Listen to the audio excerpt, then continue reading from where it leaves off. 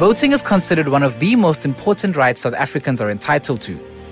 But some South Africans don't feel they have a right to exercise their vote. While political parties have vouched for citizens to exercise their rights, homeless people seem to have been neglected from this encouragement. Homelessness is one of the many issues South Africa is faced with. According to the Human Sciences Research Council, statistics on homelessness is unreliable. The Johannesburg Organization of Services to the Homeless said in 2018 the general rule of thumb is that at least 1% of the population is homeless. Eyewitness News had the opportunity to speak to 5 homeless people in Johannesburg who ended up living on the streets for different reasons. Access to documentation is one of the biggest stumbling blocks for many homeless people. They often leave their homes in a rush to escape, leaving behind important documentation like identity books and birth certificates.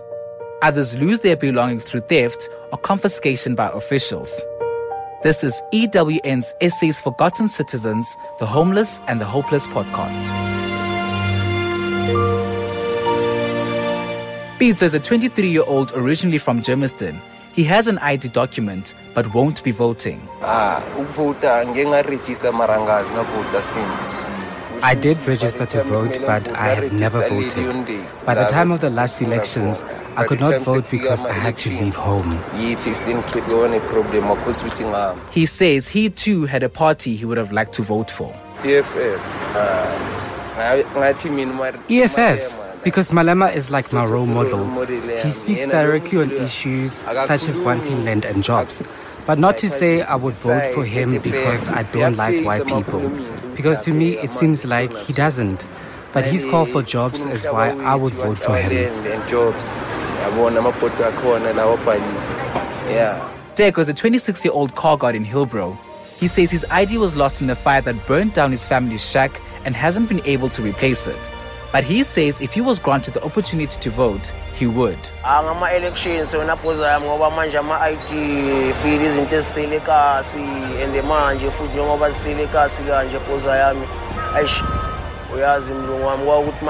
If I had the chance to vote, I would. On my side, I would vote for the DA because chaos in the ANC and EFF make it seem like they are the right option.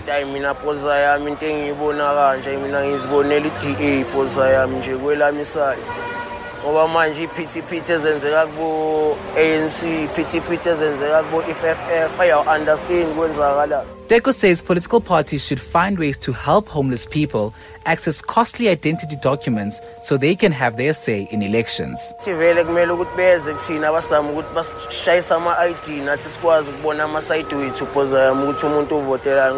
Because people do want to vote, but because there are no IDs due to living in the streets, it becomes difficult. But 32-year-old Wayland Chetty, who's been living on the streets for 2 months after being retrenched, believes political parties ignore the homeless during elections because they have no votes to gain from them. I think each individual in South Africa has their own say, and I also would like my say to be heard.